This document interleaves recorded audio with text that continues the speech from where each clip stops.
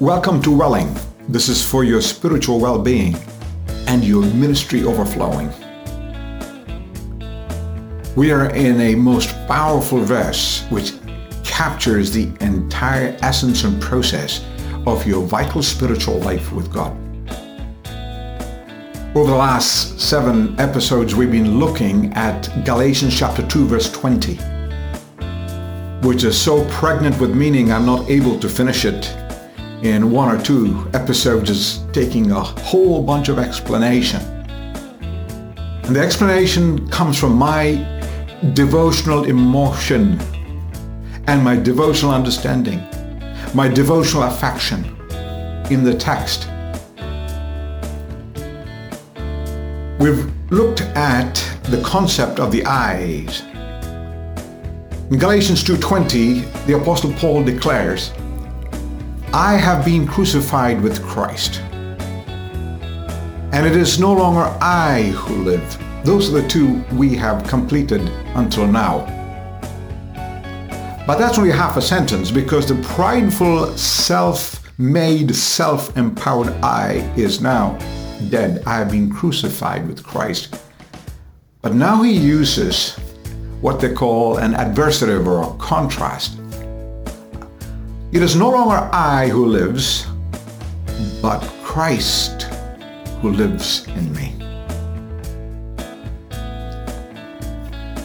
Something incredible has happened on this side of the cross.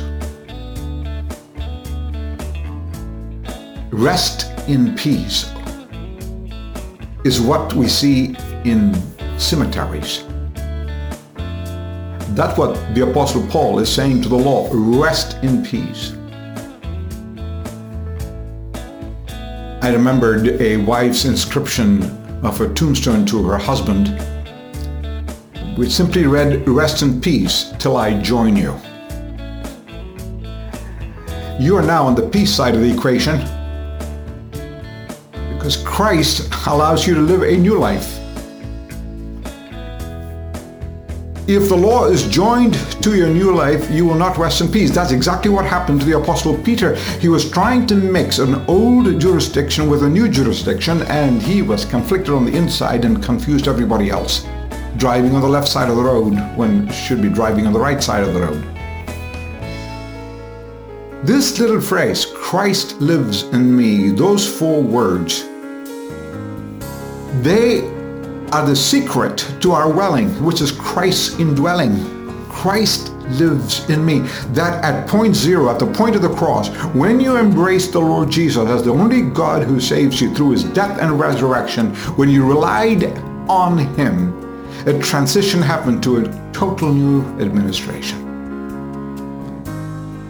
And while you might still bring some baggage from the old, tempted to drive on the left side of the road, he says, no, it's a complete new environment, complete new structure, complete new system, a complete new strategy. Christ lives in me. These are not just external laws. There's an internal empowerment which happens, an internal endowment. The view of Paul is that you become the residence of Christ. Christ lives in me. And how does he do that? By his Spirit.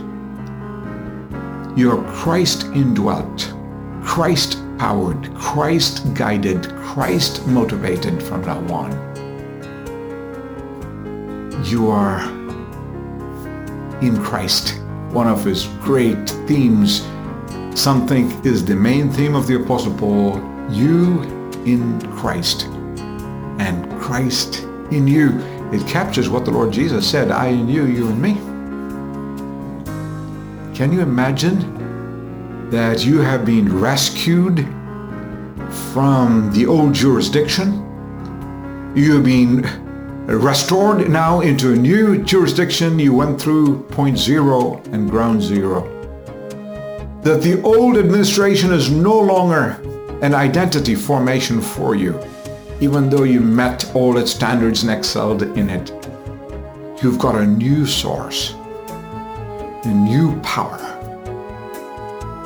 You are no longer in the law, because the law could not give you life.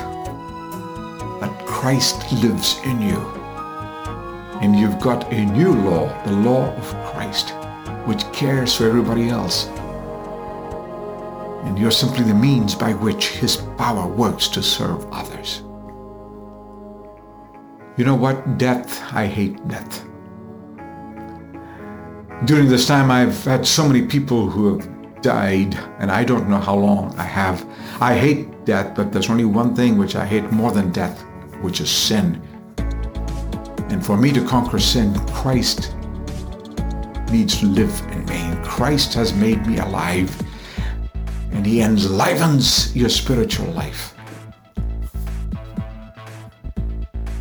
I saw a quip which said, during the coronavirus environment, it said, rest at home is better than rest in peace.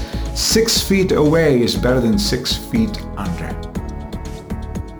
Keep the law away. You can now rest in peace as far as the law is concerned. R.I.P. Old, rest in peace. New. Because when Christ indwells you, you have a new R.I.P. His residence is you. His influence is in you. You got a new controller. And then his presence is in you. A new R.I.P. Residence, influence, and presence. Christ lives in me. The secret of our welling is Christ's indwelling, his residence, his influence, his presence.